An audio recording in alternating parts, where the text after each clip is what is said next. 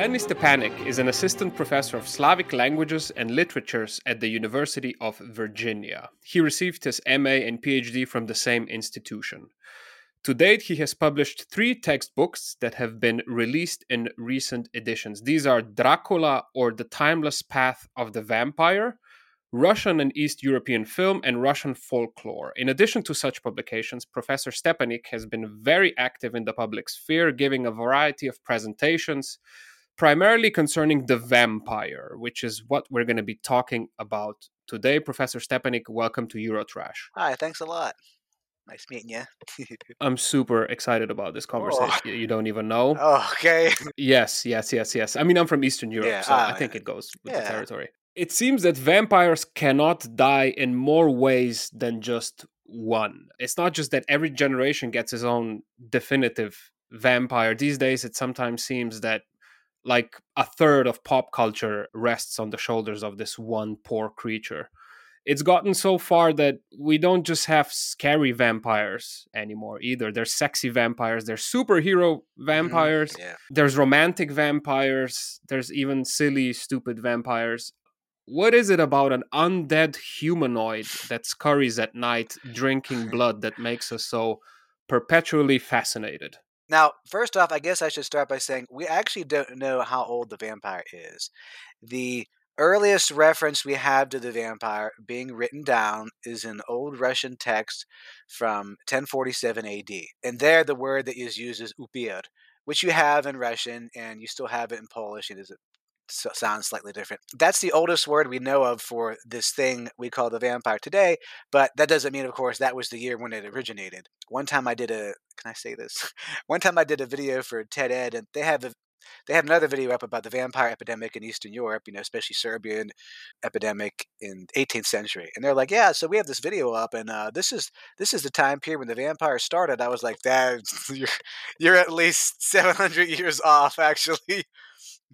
Sorry, a vampire epidemic. What does that mean? So there have been a number of these throughout history. The most well-known one, they usually refer to it as the Great Vampire Epidemic of the 18th century. But basically, vampire epidemic is when vampire hysteria would spread through parts of Eastern Europe, and people would start digging up lots of bodies to, find signs of vampirism, and then do what's called a vampire burial, which is, you do something to the corpse, chop off its head, cover it in garlic or something like that to make sure that the vampire attacks stop. And they all relate to disease epidemics is what they relate to. So, the biggest one was 18th century, starting right around 1725, but we have one from 1349 in Serbia that was pretty well known and stuff like that. So that's what a vampire epidemic is, like kind of like a witch craze, like hysteria spreading about vampires and people actually thinking they're real and, doing various things. At any rate, so as I was saying, first off, the vampire is quite old. We don't know how old. The oldest we know of, it's at least 1047 AD old. But so you have this idea in Slavic belief of this thing that comes back from the grave, which in most cases is a reanimated corpse. Doesn't have to be, but usually that's what it is. That's usually what you find in folklore. And then over time, what happened to just make this as brief as possible, and you can ask questions as you feel the need, is once the Great Vampire Epidemic happens in the 18th century, that is really where the vampire as an idea starts to enter Western Europe, primarily at first by way of German. That's where they get the word der Vampir. This is where it first enters German language around 1726, coinciding with the start of the Great Vampire Epidemic, because soldiers who were, German, Austrian, and Prussian and stuff like that, they were serving in Serbia to fight against the Turks, the Ottoman Turks. And when they were there, they were seeing, people, Serbian peasants and stuff, committing vampire burials and chopping off heads of corpses and burning them and stuff. And they were like, what are you doing? And they said, oh, it's a vampire. What do you mean? They're like, what's a vampire? When they started to explain it, these people then brought the stories back. They come back home. They're like, you got to hear about this. Oh, my God. And so once they start talking about it, it becomes this big thing in academia because, that's the middle of the Enlightenment period, basically. And so everyone's talking about it, and it starts to become this big discussion. And so through that, all these various academic discussions about whether vampires could be real or not, the idea sticks. It's debunked as being something legitimate by about 1755, 1768. And then by, doctors basically in Vienna primarily. And then eventually the word vampire enters English around 1734. And by that point, the idea had stuck. And people were like, well, it's a bummer. It's not real. But this is a really cool concept, though. And so although you do have some brief moments where the vampire appears in literature and poetry. It's not what you think. I've seen some people refer to, there was this old poem, God, what the heck was it called? Christabel, or I forget. And like, it's sort of vampire-like, but not really.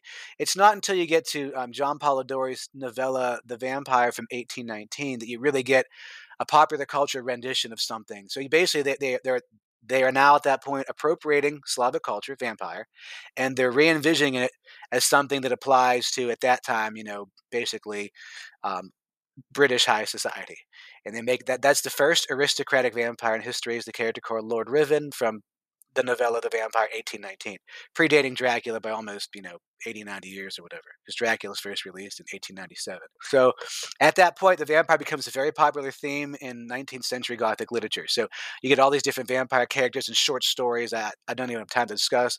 One of the most well-known that everyone usually has heard of, at least if they know anything about this, is Varney the Vampire from 1845, 1847. And then you get Joseph Sheridan Le Fanu's Carmilla from 1871, 1872. Not the first female vampire, but the most well-known. And really the only one that people knew about at that time. And then Dracula, of course, eventually comes 1897. But Dracula's at the tail end of practically a full century of vampire stuff. Oh, wow. So right. Just one quick question. Is that why the vampire that we usually think of when somebody mentions a vampire is this Victorian dude, Yeah. Not really somebody from medieval Eastern Europe? Mm-hmm. Yeah, it starts with Lord Riven, and then, of course, Dracula eventually becomes like the big well-known image, and it's based on all those previous models, basically. The novel Dracula, honestly, a personal opinion, but I never liked the book. I read it a number of times, but the first fourth of it, and usually lots of modern readers will say the same thing. Modern readers will often say, the first fourth of the book and the castle and stuff was cool, but man, after that, I kept wondering why anyone talked about this. Dracula as a whole doesn't really introduce anything new except the vampire turning into a bat, very clearly doing that. Well, not very clearly, but clear enough. You're like, whoa, he transformed into a bat. And the vampire lacking a reflection. Far as we know, that's the first time it ever appears. Everything else has basically been done by that point. But Dracula eventually becomes the big image. So after 19th century, vampire kind of dies off. It's still there. People knew about it, but Dracula as a book, although it was still being published, it's not like a big seller like Harry Potter, currently, or something like that. What happens, of course, is a famous case where Nosferatu is released in 1922 against the wishes of the Stoker family. Florence Stoker, was the copyright controller at that time, and there's always been a myth that the director of that film, F.W. Murnau, and the company he worked for, Piranha Film, or somebody out there, contacted Florence for permission, copyright permission, license basically, to make the movie. Never happened. So for some reason, it was an oversight. We don't know why Murnau did that, because he probably would have had a decent grasp of copyright law for film, novel to film translation. But for whatever reason, they don't do that. And when Florence finds out, there's of course a famous lawsuit around Nosferatu that is eventually very well known in the press by 1924, and so Piranha Film declares bankruptcy because they didn't have any money. They blew it all making the film, even though they were having good returns in Germany and France. It was not enough to get recover. So they're just like, we declare bankruptcy. So Florence doesn't get any money. She's angry, and she orders the judge to have all copies of Nosferatu confiscated and destroyed, which of course he can't really do. Was the movie a success though? Oh, critically, yeah. The book, yeah. Oh, just critically. Yeah, well, there was no mass hysteria when it. No, it was released. a financial success. The problem was they dumped so much into the advertising and production. I mean, for example, they traveled to Slovakia to film at a castle and stuff there, and back then, everything's being done by train, so it was extremely expensive production for its time. I don't even know how much they spent on it, but they just couldn't make the money back. And once the lawsuit hit, even though there may have been the opportunity to recoup their losses and then have some profits coming in, by the time the lawsuit happens, Florence is going to get money, right? If they actually had money, she's going to get it because they breached copyright. So they just declare bankruptcy and basically wipe their hands of it. And so when she orders the copies to be confiscated and destroyed, of course they can't do that because someone's going to keep one and hide it, in the theater. They're not going to have a strike force or secret police get all these theaters in Europe and, hey, you got Nosferatu.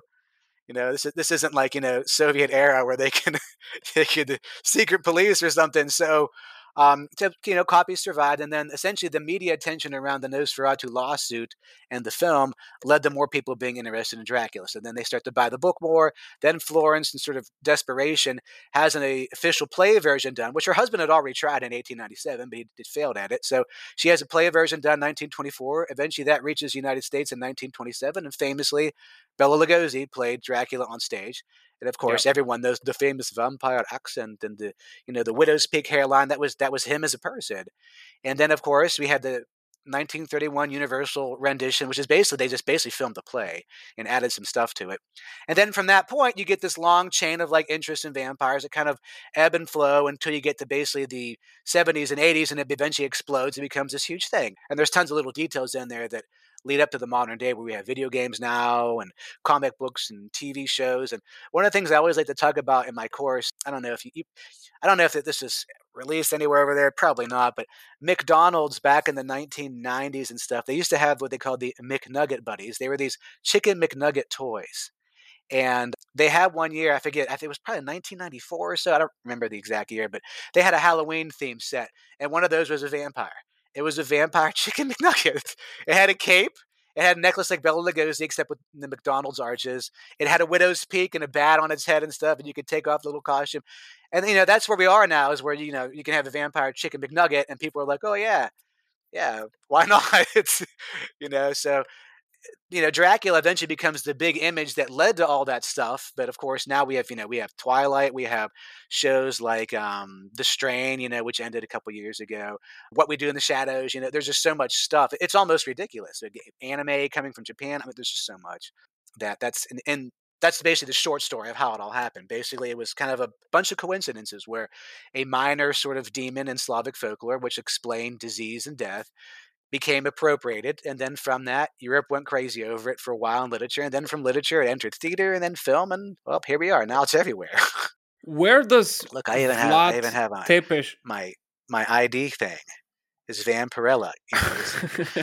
Oh, Vlad Tepes. Okay, yeah, good. That's dedication. Yeah. So where does this slightly unhinged Wallachian noble Vlad the Impaler? I thought he was the direct inspiration. Oh yeah, that's for Dracula. That's a pretty long-standing myth. So, does he have anything to do with Dracula at all, or is it just the name? He does, but it's primarily the name. So, what happened there? If you don't mind my long-winded explanation, no, not at all. A good friend of mine. Okay, a good friend of mine. His name's Dacre Stoker. Dacre is the great grandnephew of Bram Stoker, and he's basically the scion of the Stoker family now. He travels the world doing tours and speeches on Stoker and the novel Dracula and other things. But he not so long ago, actually, this is probably last year, he came across some notations that Bram Stoker had made in a library, I think in London, I forget, where there's evidence now that earlier, before he really started, so we don't know exactly when he started to write Dracula, but we know that by 1890, that year specifically, he was definitely deeply involved in it. He could have done some things before that we don't know about, but he definitely was writing it then. But Dacre found some evidence that he had come across the name Dracula before in some books he had looked at, and then for some reason had remembered it, because you may or may not know this, but Dracula's original name in the novel was actually Count Vampire. No, I didn't. He was literally called. No, I never read the book. He was literally. Oh yeah, okay. Well, it's not. That's not in the book, of course. That's in like the original notes and stuff. He was literally called Count Vampire. That was his name, Count Vampire. He basically finds a Polish spelling of vampire and utilizes that as the guy's last name. Like, I mean, how that'd be like calling yourself Count Werewolf. Like, it's like, can you be less obvious? Yeah, Captain Marvel or whatever. Yeah, Captain Marvel or whatever. Yeah. So Dacre believes he knew about Dracula before the name, and kind of remembered it. And then whenever he was visiting this town in England called Whitby, which is this sort of northeastern part of the coast there, he goes to a local library there, finds this book that's about principalities of like Wallachia and stuff like that, and the Carpathian Mountains, and he finds the name in there again. So although the character Dracula in the book does present some history of who he is as a person, it's basically a conglomeration of things that Stoker pulls from different books he used for research. So the actual character Dracula is really a conglomeration of a number of things. In terms of being, the real person, Vlad Tepes, or of course, Vlad Tepes didn't call himself that. He didn't call himself Vlad the Impaler. He called himself Vlad Dracula, because Dracula means son of Dracul. It means son of the dragon. That's what it means. So that was his name, because his father, Vlad II, was called Vlad Dracul. And so he was Vlad Dracula, which means son of Dracul. So really, Stoker, when he comes across that name, he's like, oh yeah, this this is what I need for my vampire's name. He was primarily interested in the name. So although the character does present a sort of quasi picture of the history of the real person, it's really just a fictional presentation that's a pieces of many different things put together. So All right, so but as you primarily the name, yeah. right, so people in Eastern Europe back then, after Vlad Tepes died, there were no legends that he drank blood because he was so No, bloodthirsty or anything of no, that there sort. are, yeah. Supposedly, at least one instance, he had some blood of one of someone he killed, Turks or something like that, and dip some bread in like a bowl made out of a skull or something. So how much of that is fictional? Sometimes there's plenty of good information out there you can find about Vlad Dracula's actual biography. A great deal that we know. A very famous book, by a Romanian scholar called "In Search of Dracula" talks about it quite a great deal, actually. But at any rate, supposedly, yeah, he had drank some blood at some point, and impaled people. But yeah. Wasn't there another countess in that region who was bathing in blood? I think her name was Yeah. Elizabeth Oh, Bathory or yes. something. Elizabeth Bathory. Yeah. The Blood Countess. First off, that's another well known legend that she bathed in blood. We don't actually have evidence of that. The evidence we have suggests that she was a sadist and she probably liked torturing young girls. But even today, we're not sure exactly how far that went. There have been at least a few scholars that have argued that because the king of Hungary and Bohemia at that time, what the heck was his name? I don't know. I forget. Hmm. Matthias the First, I think. Matthias Corvinus, I think. Yeah, that Yeah, might we be have a it. lot Yeah, of legends about him in Slovenia as well. Yeah. Okay, Right. okay. So you know who I'm talking about. Yeah. He owed the Bathory family a significant debt. And if Elizabeth was found guilty of these so-called crimes, then that debt would be wiped clean. And so a number of scholars have used that detail specifically, and some others, to suggest that these stories of Bathory were actually just fabrications to make her look bad and to ruin that family's political power and stuff. But other people, say, well, yeah, but we have some, details here that suggest, so for a while there in the Guinness Book of World Records, it used to say something like, she was known for killing 650 girls. And then I think the number changed in like 850 and something. It's like, when did you add 200 to that? They got more and more sensational. In reality, it was probably something more like 50 to 80. I mean, not still a lot of people, but yeah. And that's another important detail too about the character Dracula in the novel is that, technically speaking, there are little parts of Elizabeth Bathory that go into that character. There are some scholars that say, "Oh, we have no evidence of that," and no, we do, because we know that one of the books that Stoker used for research for Dracula was the same book that Joseph Sheridan Le Fanu used whenever he was writing Carmilla. And in that book, it talks about Bathory very clearly in there. And so he used parts of that story to make, the character Carmilla and her, vampire mother in that novella. And Stoker used the same book for research. So, there's one particular element of Dracula you can connect to Bathory. She supposedly would ride in this black carriage to local towns to get these peasant girls and bring them back to the castle. And when Dracula picks up Jonathan Harker, the star of the book, he's in a black carriage. That's very similar to what Bathory would have essentially had. So, again, the character Dracula is like a conglomeration of things. Yes, of course, the famous Blood Countess, from Hungary, or technically she lived in Slovakia, part of what Slovakia at the time. But yeah, of course, you got her there too. You mentioned a couple of times now the connection between the emergence of the vampire myth with diseases. Could you break that Yes. down a little bit further? Yeah, sure. Now, the primary function of the vampire, like, it's a symbol, right? Because in folklore and myth, you find this all over the world, that people like symbols to explain what they can't explain. And basically what we mean there is, today we have knowledge of viruses and bacteria and stuff, and our ancestors didn't have any of that. They didn't even know viruses existed. That's something that people sometimes don't get today, is that our ancestors didn't even know viruses existed. They had no conception of that. They didn't even know what a vitamin was.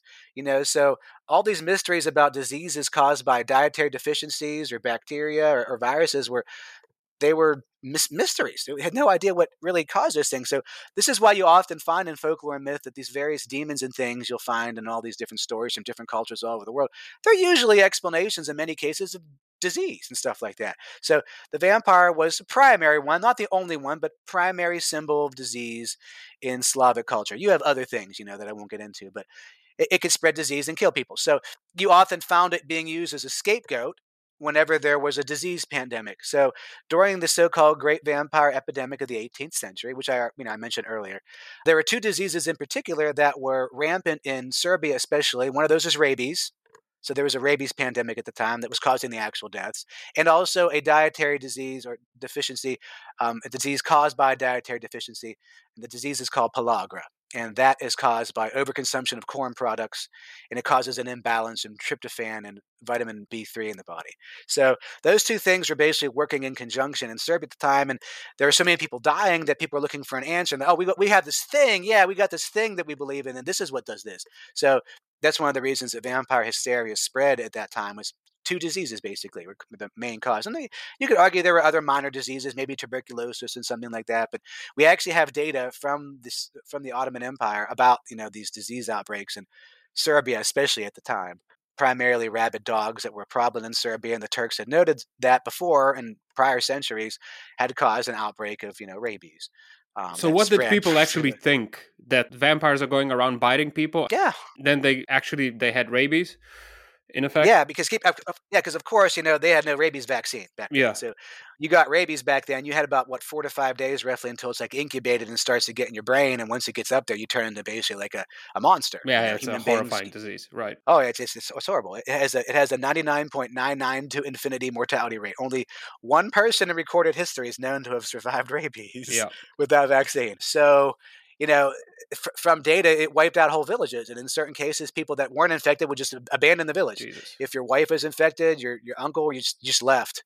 But basically, those people there's something happening there, and it's not human. Basically, is how they interpreted it. So they would dig up exactly. a body that they suspected was a vampire, and then they would burn it or run it through with Yeah, stakes. there are various things that they would do. They would burn it, stake it, chop off its head and put the head between the legs. Sometimes they would chop the body parts up, and scatter them around like a puzzle.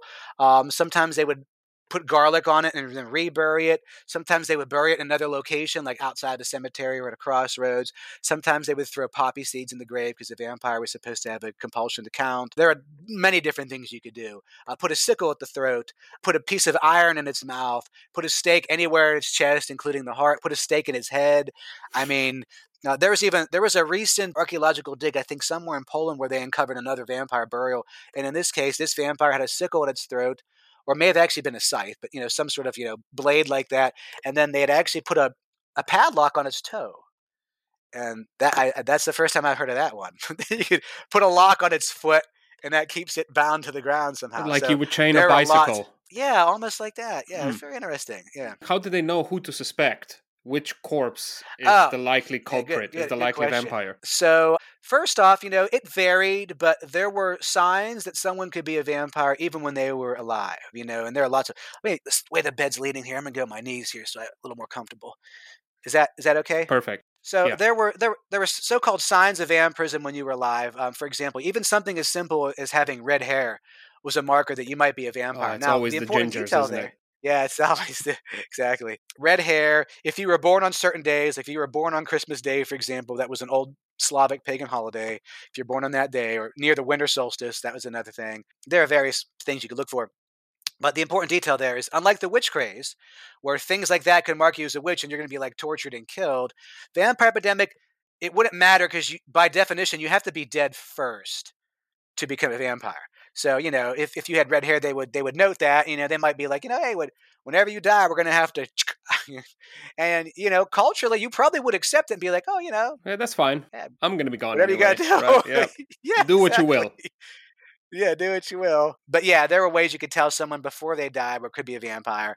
Even things whenever you were born. There are tons of details there. And then, once you have your suspected vampire, and there are different ways you could figure it out. Like if they could have a vampire hunter, which could include a dog, by the way, and you can sniff out the grave and find the grave the vampire was in. And then what was happening there is when they unearth these bodies, they would then, see bodies in various stages of decomposition. And the average person doesn't know anything about the science of decomposition, even today. Who wants to unless you're involved in that field? So, what they were doing then is they were misinterpreting signs of decomposition as signs of vampirism. Oh, look, this one has some blood coming out of his mouth. Well, if this is an era when you're not embalming and draining the body of blood, well, eventually the pressure of decomposition is going to cause blood to come out of your mouth because it's your own blood. But they would interpret that as, well, this is blood he drank or something like that. There are various things. So basically, they would misinterpret signs of decomposition as signs of vampires, and then then they would do various things to the body to make sure it didn't come back. They could burn it, they could chop its head off, whatever. You just mentioned that this comes from pagan belief, but Christianity was the big daddy of religion in Eastern Europe at that time, right? Yeah. In the 11th Yeah. century, Mhm. probably in most Yeah. of Eastern Europe. How did Christianity Yeah. view this belief of regular people who believed in vampires? What did the Didn't like local it priest say? because yeah, so that's a very interesting question. So very easy to answer too. So at the time when we're in the vampire epidemic, Orthodoxy, of course, is the dominant religion in like Serbia and parts of Eastern Europe like that. You get into Poland, you're getting the Catholicism and stuff. But either way, it doesn't matter if it's Catholic Church or the Orthodox Church. They didn't like it because first the vampire is going against Christian belief. First off, because the idea of Christian belief, of course, it varies, in different forms of Christianity, but basically a dead body can't come back from the grave unless it's resurrected by Christ, essentially, right? Or God. So, thus, it's impossible via faith for this to be happening anyway. So they don't think it's possible. The Catholic Church had more of a tendency, especially during the witch craze, to like condemn stuff like this as witchcraft and to try to get it to be like hushed.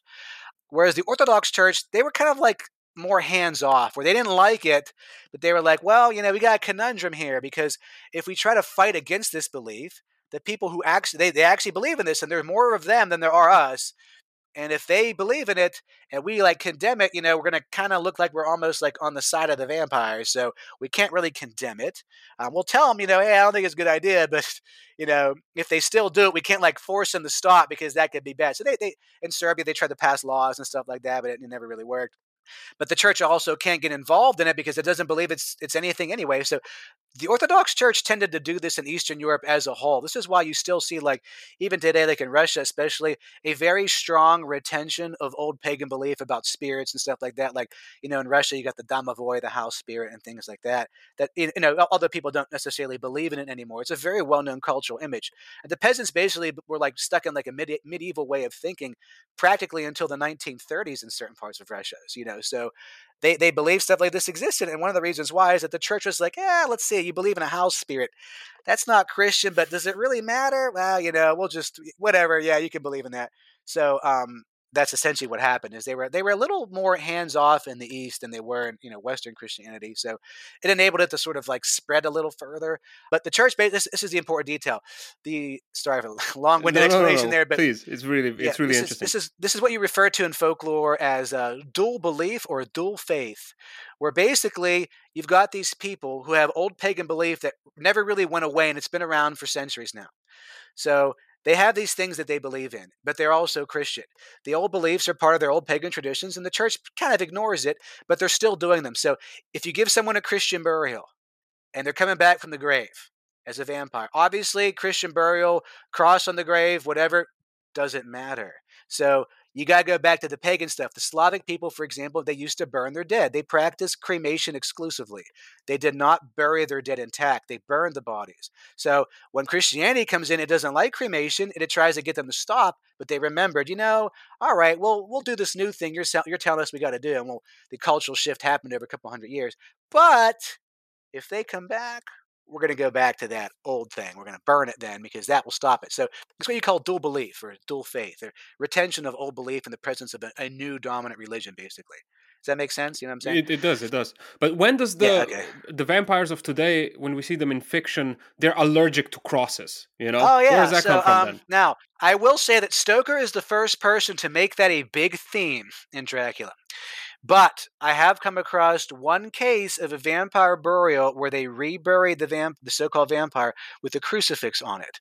Now, why would they do that? Because, we don't know for sure, but presumably that would be the grave of like someone like a suicide who would not be given a Christian burial, and so you throw the cross in there to basically bind it via the religion it wasn't given for its own funeral, and that was supposed to reverse the process. So it's not to say that Christianity wasn't used in at least one case prior to Stoker as a way to stop a vampire, but Stoker makes it a big theme because he was very Christian, right? So he views Dracula as almost like a form of or a symbol of the devil, and the people fighting against evil, fighting against Satan, fighting against Dracula, is the Christian side. And so they're going to use Christian objects to keep this stuff away. So he's the person to really make it a big theme because in the novel there's holy water and communion wafers and crucifixes, but there's also garlic and wolfsbane or whatever and stuff like that. Yes, wolfsbane's mentioned there. I have to check that, but garlic's mentioned.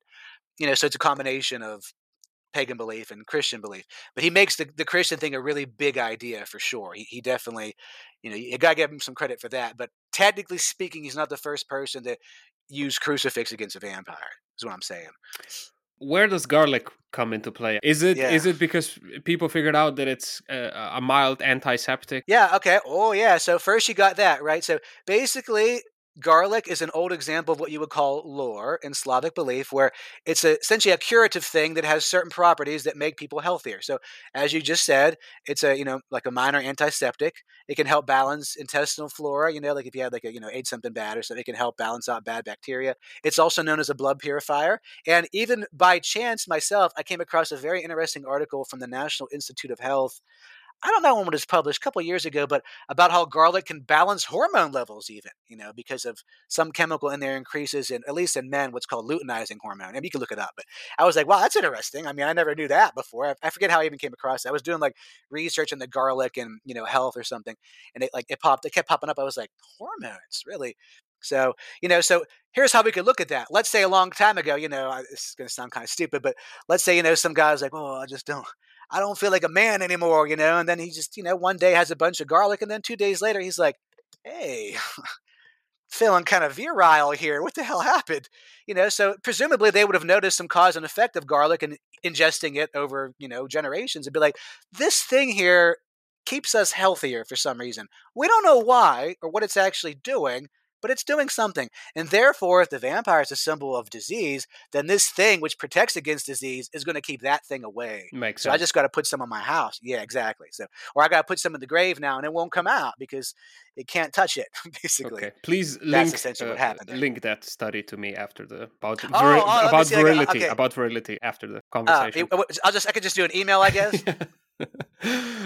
Too much information. Send me an email. I'll do. Send me an email to remind me, and then I'll send it in the email. All right, awesome. I gotta find the article I actually found in particular. It was very interesting. It's just for health lots of purposes, medical knowledge. In it. It's for a friend. It's for a friend. You said vampires are a symbol, right? Does that mean that different incarnations of vampires address different concerns that people might have had at that time, for example? Yeah, exactly. And that's what's happened over time. That's why it's so popular today, is because the vampire, it's what I tell all my students.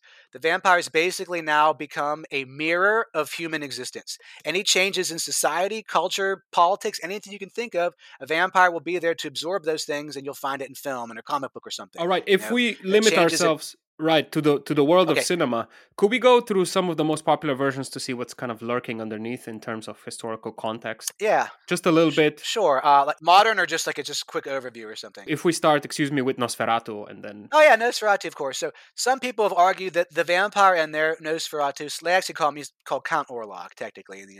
It's a variation of Count Dracula. Some people have argued, well, that's a symbol of the effects of the flu pandemic of 1918-1919, its effects on Germany, because part of the plot takes place in Germany. Other people have said, well, this is an example of the effects of World War I, or the Great War, as they called it back then, because actually in Dutch, the word Oorlog means war, so someone, pointed that out once. So, maybe that in that case, he's an example of the effects of World War I on Germany. Or the Great War, as they called it. Other people have said, this is an example of sort of pre-Nazi anti-Semitism in German media, for example, in the way that the character looks and what he does, and his nose and his eyebrows and things. So those are three examples of potential, not necessarily true, potential symbolic meanings of that vampire for that audience at that time. Then, if you jump ahead to Dracula 1931 with Bela Lugosi, some people argued the reason that film did so well, because if you watch the movie, it's pretty awful. The cinematography is terrible. Lots of the acting is just so bad. If you look at the so-called Spanish version, it's much better. Lugosi is really the only thing about that film that makes it still watchable, because of it. He's iconic in that.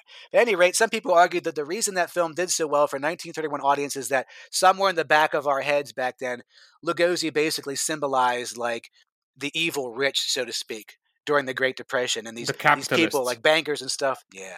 So you got that symbol potentially. Then you jumped in the 1950s with like Christopher Lee, and the Hammer Dracula series, and people have argued that that's an example of changing opinions about sexuality. Or if you go to the 1970s, in the 1970s you get a ton of these Carmilla and Bathory films because of interest in that character and where she came from. Lots of those films revolve around ideas that were basically borrowed from second wave feminism, or they called it, women's liberation back then. So you see this sort of like second wave feminism finding its way in there. And then you get to the 1980s and the vampires being revised. It's becoming more and more like human and starts like, losing the cape and stuff like that and losing the accent. And then we see the vampire becoming a symbol of, and there were other things too, I'm just skipping over. We see the vampire becoming a symbol of like disillusioned youth or breakdown of the nuclear family, like The Lost Boys, 1987 is a good example of that. Then you jump to the 90s, you got gender identity, you got racial identity there. Films like Interview with the Vampire, which of course is based on the book from 1976, where vampirism is being used as a symbol of people who were gay and ostracized from American society at the time, basically. And then we get Blade, 1998. You got some racial identity going on there, even though I guess he's technically half vampire. But then you get to the 21st century. You got Edward Cullen eventually. Edward Cullen is just essentially a form of Byronic hero. That Lord Riven character I mentioned back in 1819. Edward Cullen is basically a symbol of that. He's also like a symbol of like this idealistic vision of love, the sort of like bad boy who needs tamed image in media. You often find in American media where there's this guy out there, and once he falls in love with this certain girl, he's gonna change and be the best guy in the whole world.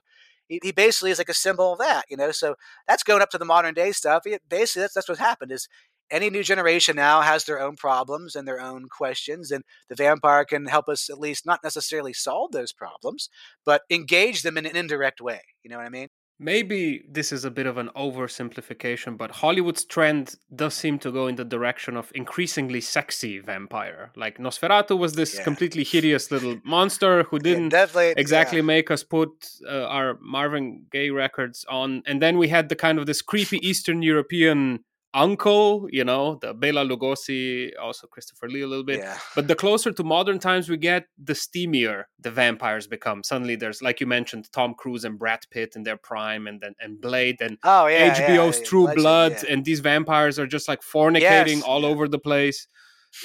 Were vampires just following a general industry trend, or is there something else going on here between vampires and sexiness? Yeah, basically an industry trend. Disappointing. I'd say it kind of became a trend, and then it just is one form of vampire. It's very easy because, of course, the old adage is sex sells. So if you have this thing that's like an ideal lover and like has ideal strength and immunity to disease and never gets old, it's almost like a human ideal, like something we wish we could be. But really, where that starts, where the vampire starts to become a sex symbol, is when Bela Lugosi starts playing Dracula on stage in the 1920s. I forget. Did you say you ever read the novel Dracula? I didn't. Because I heard it's okay. So I wanted to, but then I heard it's a little bit boring. I don't know. It's just like, and I read Frankenstein, and I was like, oh, this is not that gripping. I don't know. Maybe it's really not. Yeah, Frankenstein's got some moments. You're right. like, Yeah. So I was like, I thought Dracula is in the same vein as Frankenstein. I was like, yeah, I'm gonna skip that. It is, and it's longer too. Oof. So, So if you actually were to read the novel or look up, like how does Dracula actually look in the book, you're going to see that basically, I just came across, hold on. I came across a very interesting, very accurate depiction in a meme of what Dracula actually looks like in the book. He's basically depicted as essentially like a creepy old pedophile, is basically what he looks like. See if I can find this. Where did I have this at? Hold on. Oh my God. All good. I just got this the other day. Hold on. Oh, there it is. Okay, so can you see that? Yeah. This is essentially what Dracula looks like. Oh my in the gosh, book. that's not what I was picturing at all. He looks like some sort of a demented version of Albert Einstein. Yeah. He's supposed to have. He has bad breath. It says that. He's like just for the people who are just listening to this episode, he has long gray hair, really red eyes like an old alcoholic, red eyes, and a long gray mustache. That's not sexy he also has at all. Like pointy fingernails. It's not. No. Yeah, he's got pointy fingernails, and he actually has hair on his palms. So his palms have like hair on them. So he's depicted as basically this disgusting old guy, this disgusting old creeper is essentially how he's depicted. Lugosi looks nothing like that. And Lugosi was asked, well, how did you decide to depict Dracula in this way? And he essentially said, well, at the time at least, he had never read the novel. He said, I just depicted Dracula as I envisioned him as an actor. I presented him as I thought he should look. And just by the way that Lugosi looked, he's this, dashing, exotic, mature Hungarian guy with an accent. And women just, including Clara Bow, a very famous actress, just fell in love with him. They were like, oh my God, there's just something about this sinister, dangerous man. And that's really where it started, was his depiction of Dracula in 1920s and 1931. Although technically Carmilla in the novella from 1871, 1872 is depicted in a way that she's supposed to be basically an attractive young girl, even though she's like 200 years old technically. And there's a suggestion of sexuality in there. That was like a disturbing way for people when they first read that, because she's being basically in that era, she's being depicted as like the opposite of what people at the time thought should be the ideals of like, virginity and womanhood, and stuff like that. Whereas Lugosi's Dracula, he becomes a sex symbol for that role. He said, this is according to him, he said most of the fan mail he got was from women who were basically obsessed with him for being Dracula. I can't believe this. This is really yeah. somehow, I don't know, disappointing as well, because ever since I started watching television, Eastern Europeans in Hollywood were either James Bond villains, demented ones, or Borat. Yes. And Eastern European spies or drug dealers, like who want to destroy the world, or like Borat or somebody really comical from Eastern Europe who doesn't know what's really happening. So the accent was never considered sexy. It's kind of sad to know that we missed the track. Maybe it's going to come back now with The Witcher and the whole Eastern European folklore revival in Hollywood. Folklore turned into fantasy there, Mm-hmm. But yeah, that's basically how it started. Over time, of course there were transitions and stuff, but eventually, that became like a big thing because, like I said, it's simple. Sex sells. So if you're selling a vampire and it's sexual elements, especially like female vampire images, if people are, like anything else, are going to buy it. Basically, coming back like an ideal to the idea of vampire as a symbol. People in medieval Eastern Europe believed vampires really existed out there. Hopefully, nobody really does that anymore. We read about them in comic books, we see them in movies, but more than anything else, these days we're simply mostly entertained by them. So does a symbol still work when we know it's just that, a symbol, a piece of fiction? Oh, of course, yeah. And the reason for that is, as a symbol, as I would argue at least, as a symbol, the vampire represents problems that we don't necessarily have an answer for. So it gives us sort of like an emotional release to experience, seeing it, and maybe whether or not we're conscious of what it represents, So do I think it, Matt, does that ruin it as a symbol? No. I mean, that's one of the reasons why it's so powerful, is because any change in culture, the vampire will just absorb it. And, a good example of that is just this April, we had that recent film with Nicolas Cage where Nicolas Cage plays Dracula. Right, I haven't seen it yet. I'm a massive fan of Nicolas Cage, so I'm going to go see it. Yeah. To be honest, I really enjoyed that movie. Nice. I'm teaching summer session Dracula course now at UVA here in Charlottesville, and the second summer session, students were like, "Hey, can we watch that for our final analysis project?" Because we analyze the film, and the vampire is a symbol in there, and the symbol is so obvious in that movie. Where you have, I think Nicolas Cage did an awesome job as Dracula. Awesome, but it's a comedy, right? I've seen the trailer, and it seems like over the top on dark purpose. Horror comedy. Yeah. Oh yeah, over the top. Yeah, for sure. It definitely has some funny moments.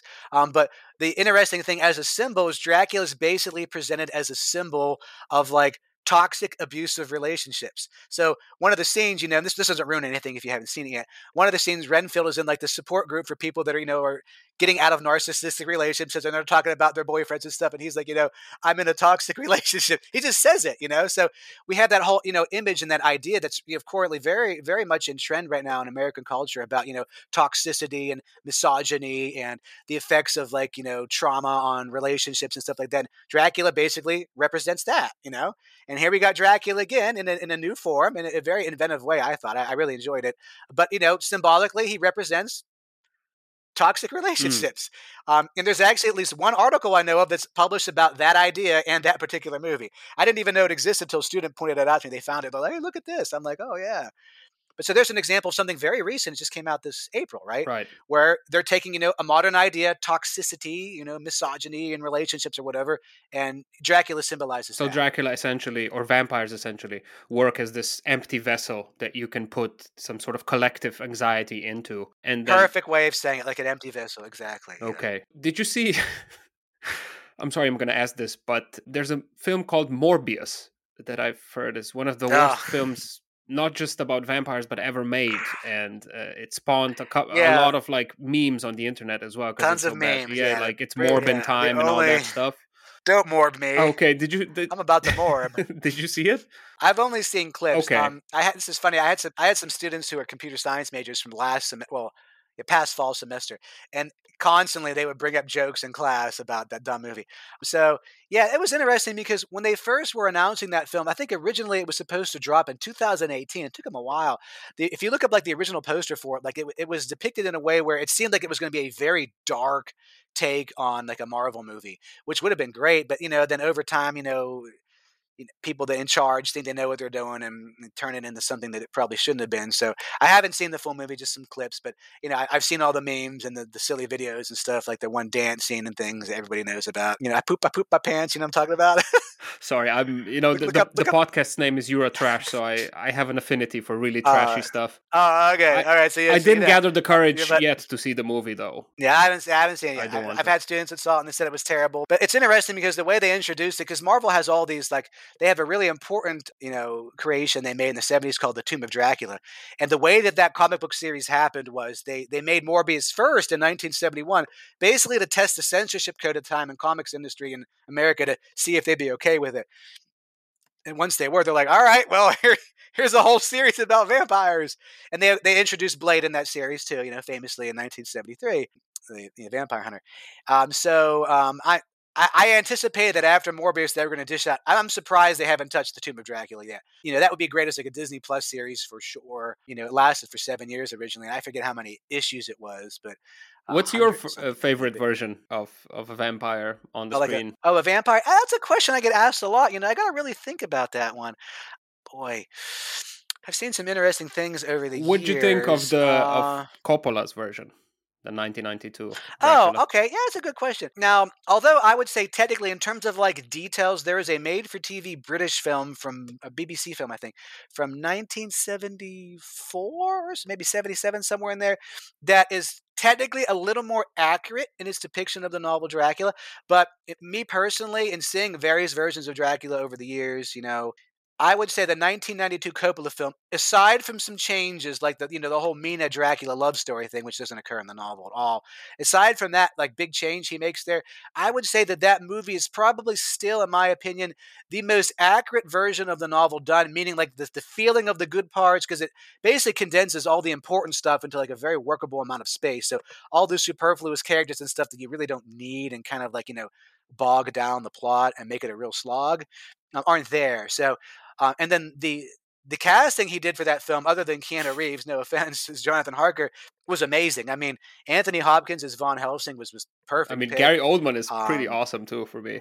oh yeah, Yeah. he did a great job as a young and old Dracula. And although the old version of Dracula there is not exactly like what it is in the book, it's one of the it's one of the only versions I know of. There's maybe two versions. I forget the other one where he has hair on his palms, where he has the actual hairy palms and stuff like that to start the That's movie. where But I mean, when I was I growing up, was sorry, I just have to ask about this. When I was growing up, I went to Bible school, and they used to tell us if you masturbate, that hair is gonna grow on your palms. Is there any connection with or no. no? Okay.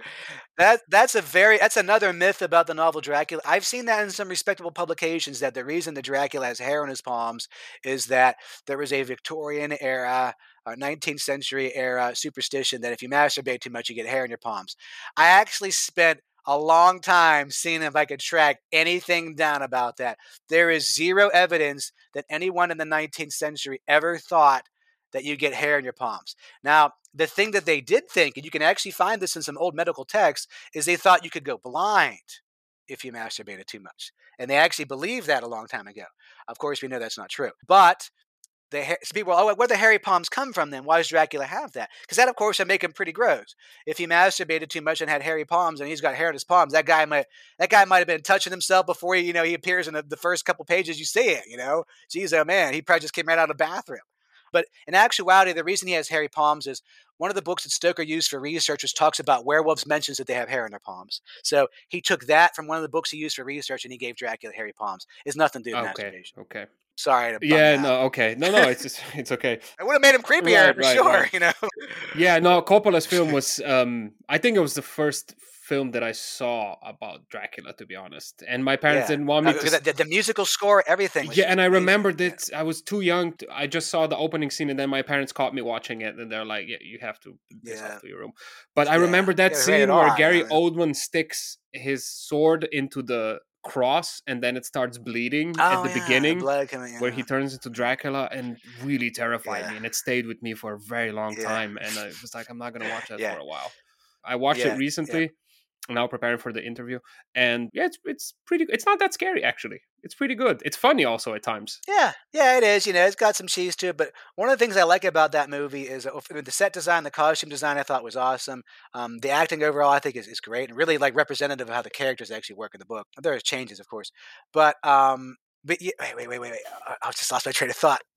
Wait, what were we just talking about? You were just talking about okay. The sticking the sword into the cross and then it starts Yeah, bleeding. but there are things added that never happens in I the see. book. Never. Okay, Yeah, Coppola adds this sort of like it's a backstory of good Dracula detail. to start to give him, yeah.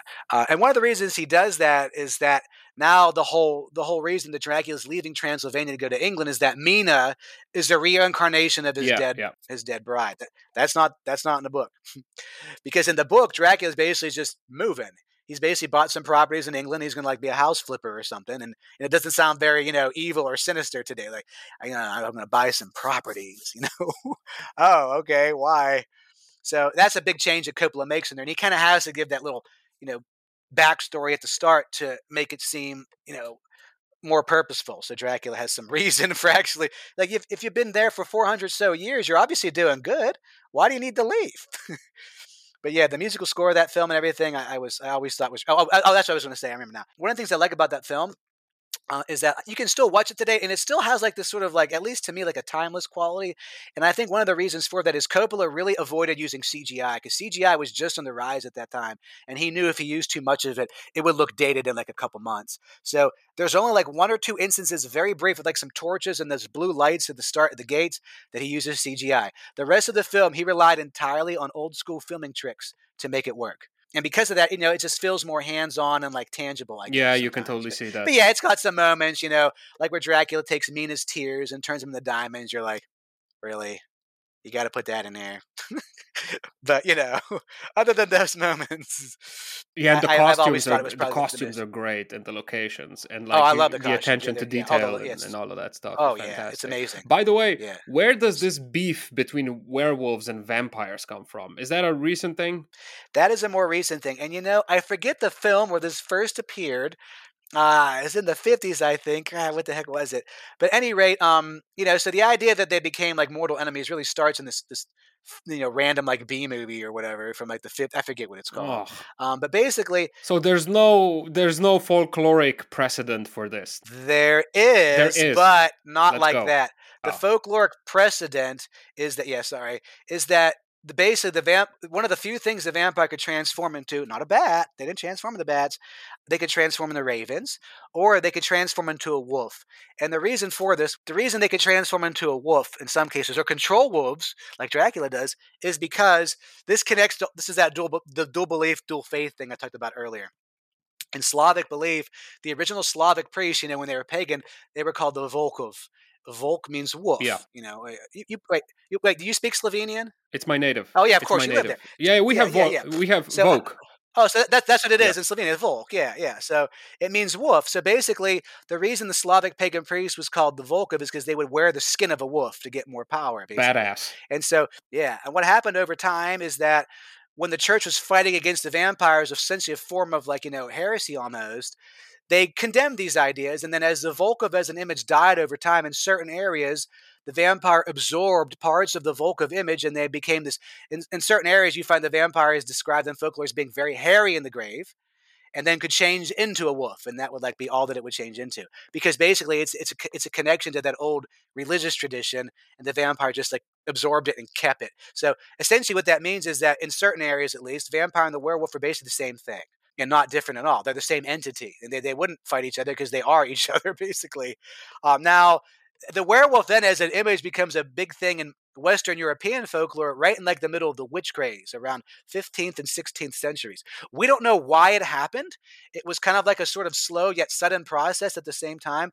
Some people believe that basically it was a stolen example of Slavic folklore, where they, further to the west, you get some of these ideas about the vampire turning into a wolf. So, in like Serbia and stuff like that. So, possibly somebody from Western Europe heard that, and then it started to find its way into Western European consciousness. It became its own separate thing, but it, it's difficult to argue because the thing is you have shape-shifting images in the wolves and stuff, and in Norse culture and all over the world, people being able to shapeshift into animals. So there's one theory that the vampire and werewolf are basically one and the same thing, but there's also arguments that the werewolf image in Western Europe is a completely separate idea. We just don't know exactly how it arose, basically. Okay, so this conflict between werewolves and vampires is a completely recent invention. It has nothing to do with Media, yes, media. yeah. Okay.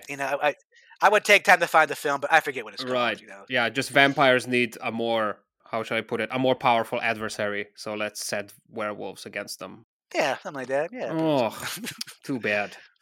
Yeah, bummer. By the way, you mentioned vampire hunters at the beginning of the conversation, and you said that dogs could also be vampire hunters. Did I hear that In correctly? some cases, yeah. I wanted to ask you about Yes, that yeah. earlier. Is there like Yeah. was there an actual profession of a vampire hunter in medieval Europe? Because I know there are witch hunters. I had a conversation with a historian that's researching witchcraft and witch trials in medieval Europe, and she said that witch hunters actually existed. It was just people who were conning people. Oh, yeah. What was the deal with yeah. vampire hunters?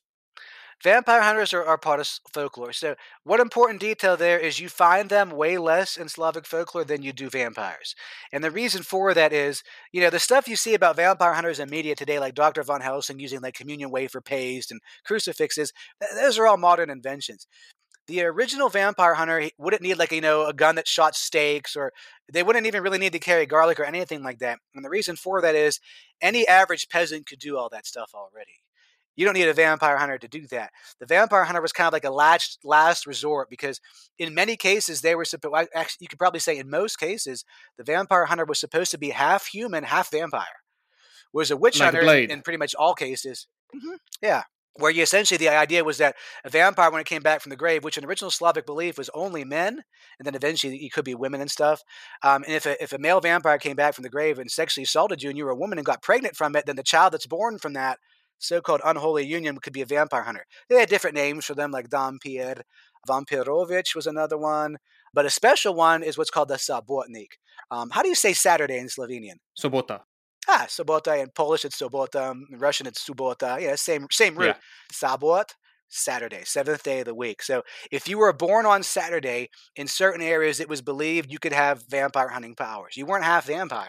You were human, but you had these special vampire hunting powers because that was a sacred day. So it's called the Sabotnik. So if you had a dog born on Saturday, check your doggy birth dates, that dog could be essentially more skilled at finding a vampire in a cemetery. That just said born on a Saturday. That's the one condition you have to. Okay. One of the primary ones. There are other things, does the dog have this certain hair color, or is its one eye different or something like that? But if the dog was born on a Saturday, or if you were born on a Saturday, look at your birth date. You could Tuesday. be a legit I'm a Tuesday baby. Too bad. Too bad. No, bummer. Yeah, that sucks. Maybe with the leap year in there or something, you could just finagle it.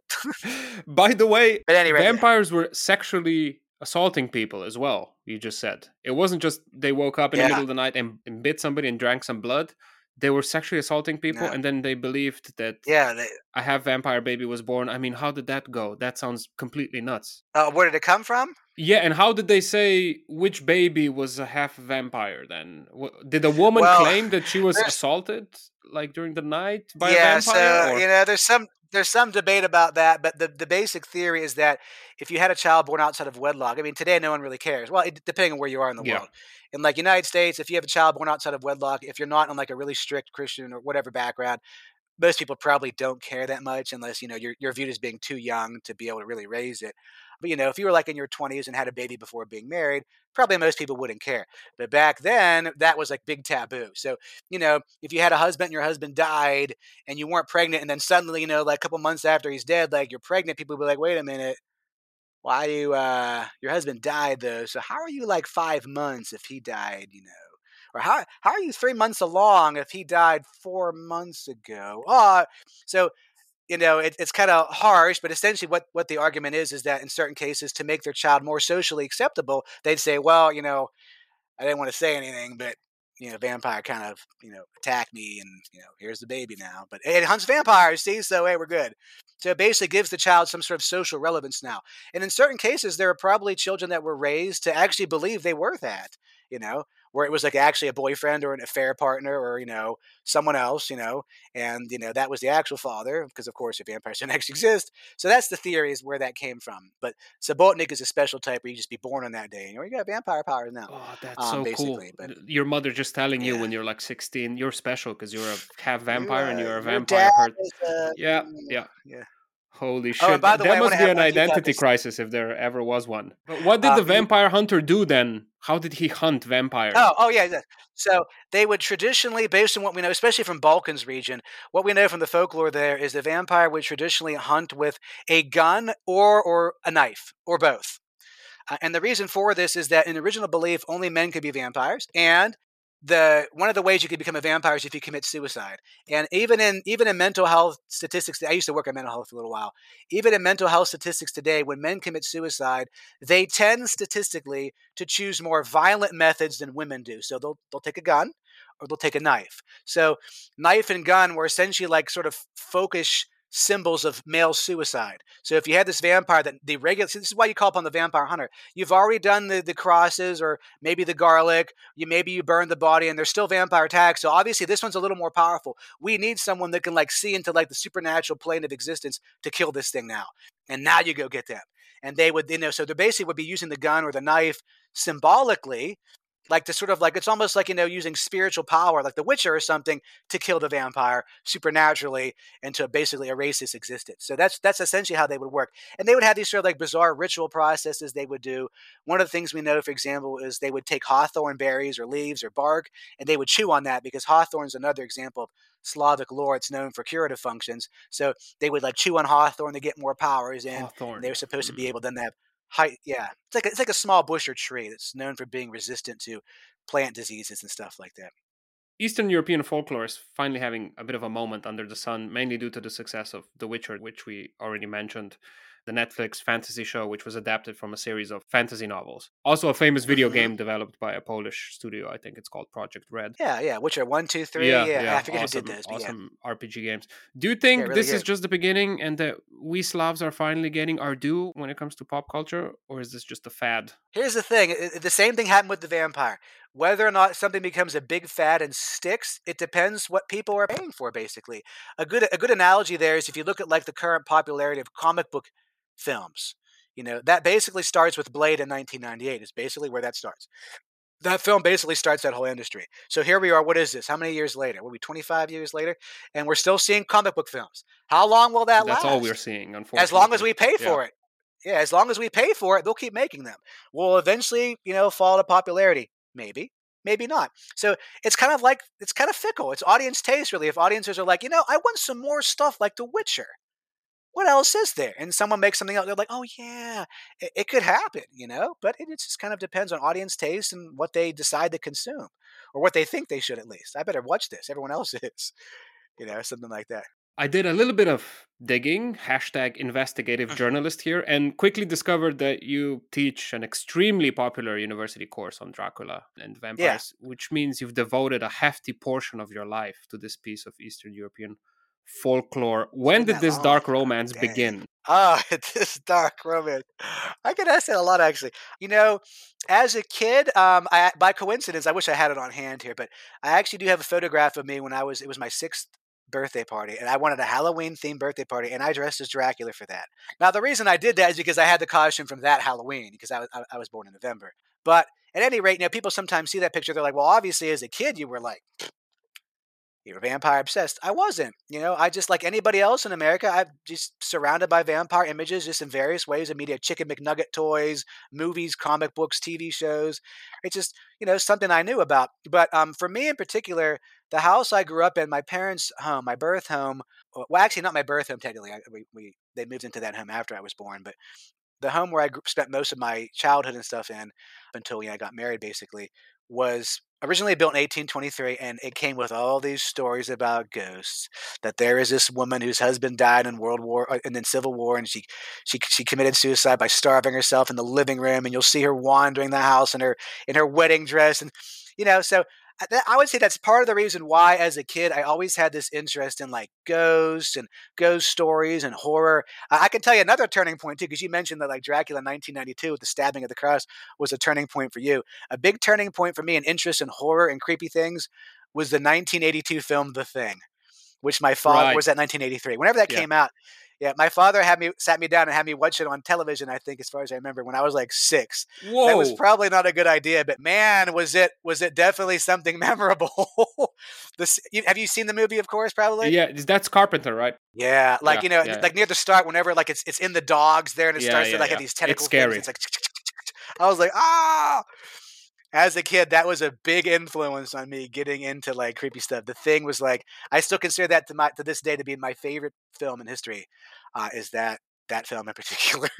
I could watch that every day. It's such a perfect movie. But any rate, yeah. So these are various things like that just had me have a natural interest in like ghosts and things. And as a kid, like, from like third to fifth grade, I was bullied quite a bit. So, I got more interested in like comic books and music and things. So I just kind of like, did my own thing and just had an interest in this stuff. And then, sometimes I have students that ask me, like, how'd you get where you are? You seem like you're very successful in what you do, teaching class on vampires and other stuff. And I always say the same thing. It's just like when I was younger, I just had a bunch of experiences. I did a lot of things. Sometimes I was good at them, sometimes I wasn't.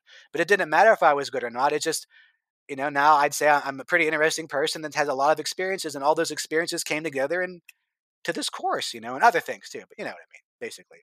So I was never like a Lovely. vampire freak. I just knew about them, and now, of course, now I know a lot about vampires because I kind of have to. Yeah. It's only a matter of time before a Hollywood studio comes knocking and picks your brain. Well, no, this is a funny story. I've actually been contacted by a number of casting producers to be on TV shows. And the closest I got, I forget who the guy was, but they were doing a casting call for a host for a show that was going to be on the Travel Channel. That show eventually became, I think it's called Legends of the Lost. And the person I lost out to who became the host of that show was Megan Fox. So if you look up this show, the show was called something like Legends of the Lost. It only lasted one season because, Megan Fox is an actress and not like an expert on like mystery or anything. So, they decided to get, because whenever I had the interview, I told them, I'm like, now listen, I'm not gonna be a host of the show if you're gonna have me talk about a bunch of bullshit. Like, I'll talk about like facts, because honestly, if you take the approach of facts, I think people will find it a lot more interesting to learn about like actual folklore than they would, did aliens build this pyramid? Oh, No. like Why ancient don't you actually? aliens. Yeah, so, and I guess that's the direction they wanted to go. So they got Megan Fox, who was Well, a now pretty well-known after actress. they So see this interview, they'll come around and come knocking again. maybe this will finally be the successful cast. Last question. I know you have to go really soon. It's really quick. The title of this podcast is Eurotrash, so I have to ask you something trashy at the end. I have to be honest, it's a rather personal question. During the Twilight era, were you Team Edward or Team Jacob, and why? Honestly, I wasn't team anything. My wife was really into the books. I bought her all the books. She liked the books. We watched the movies together, so those were some dates there and stuff like that. But I watched it as a vampire scholar, basically just interested in where it was going and why it got so popular and stuff like that. But I mean, honestly, I think my favorite character in the whole film was that one like Russian vampire dude with the pale white hair. I just liked his character. I don't even remember what his name was, but like at the final battle scene when he's running, he's like all smiling and all excited to fight the vampires. I'm like, I don't know why I like that guy. Other than that, I could care less about the movie, basically. Okay, fair enough. Professor Stepanic, where can people find your work? Do you have any online courses, social media, anything of the sort? Well, the Dracula course in the summer, and I guess it could be taken online because I do digital, but you have to enroll through UVA. My textbooks are all digital, so you technically can buy them, but they're basically built for my different courses. I got Russian folklore textbook, like you mentioned earlier, and film textbook, which I think they're great and they're very resource. They got lots of interesting resources and history and stuff in there, and some new stuff that I've uncovered over the years. But you know, um, in terms of like actual publications, I have something that was recently published for an archive, but since it's an archival book, it will cost you like $519 to buy it if you actually want that book. But the textbooks, which are digital, that's typical for archival stuff. The textbooks, which are digital, are like I $55, $75 or something. They're pretty reasonable for as big as they are. But other than that, I do have a video on TED Ed about Dracula. It's not me talking; it's a different voice actor, but I wrote it. It's got couple million views, which I think is kind of cool. I also did a series of videos about the novel Dracula for Course Hero. It's basically like an interactive study guide kind of thing on YouTube about the novel Dracula I've done. I wasn't too happy with the way I looked in there and like my suit and stuff, but that's just a, superficial thing.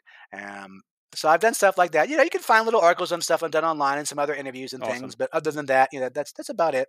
Thank you so much, Professor Stepanik. This was fascinating. I hope Yeah. we get to Thank do it you. again. Appreciate it. Thank you so much. Yeah. Thank you. All right. Thank you to my lovely patrons, Taichi, Carmen, and Veronica. Thank you for your support. You're amazing. If you want to support Eurotrash too, you can do that. Just go to Patreon and find me there. All right. Thanks again.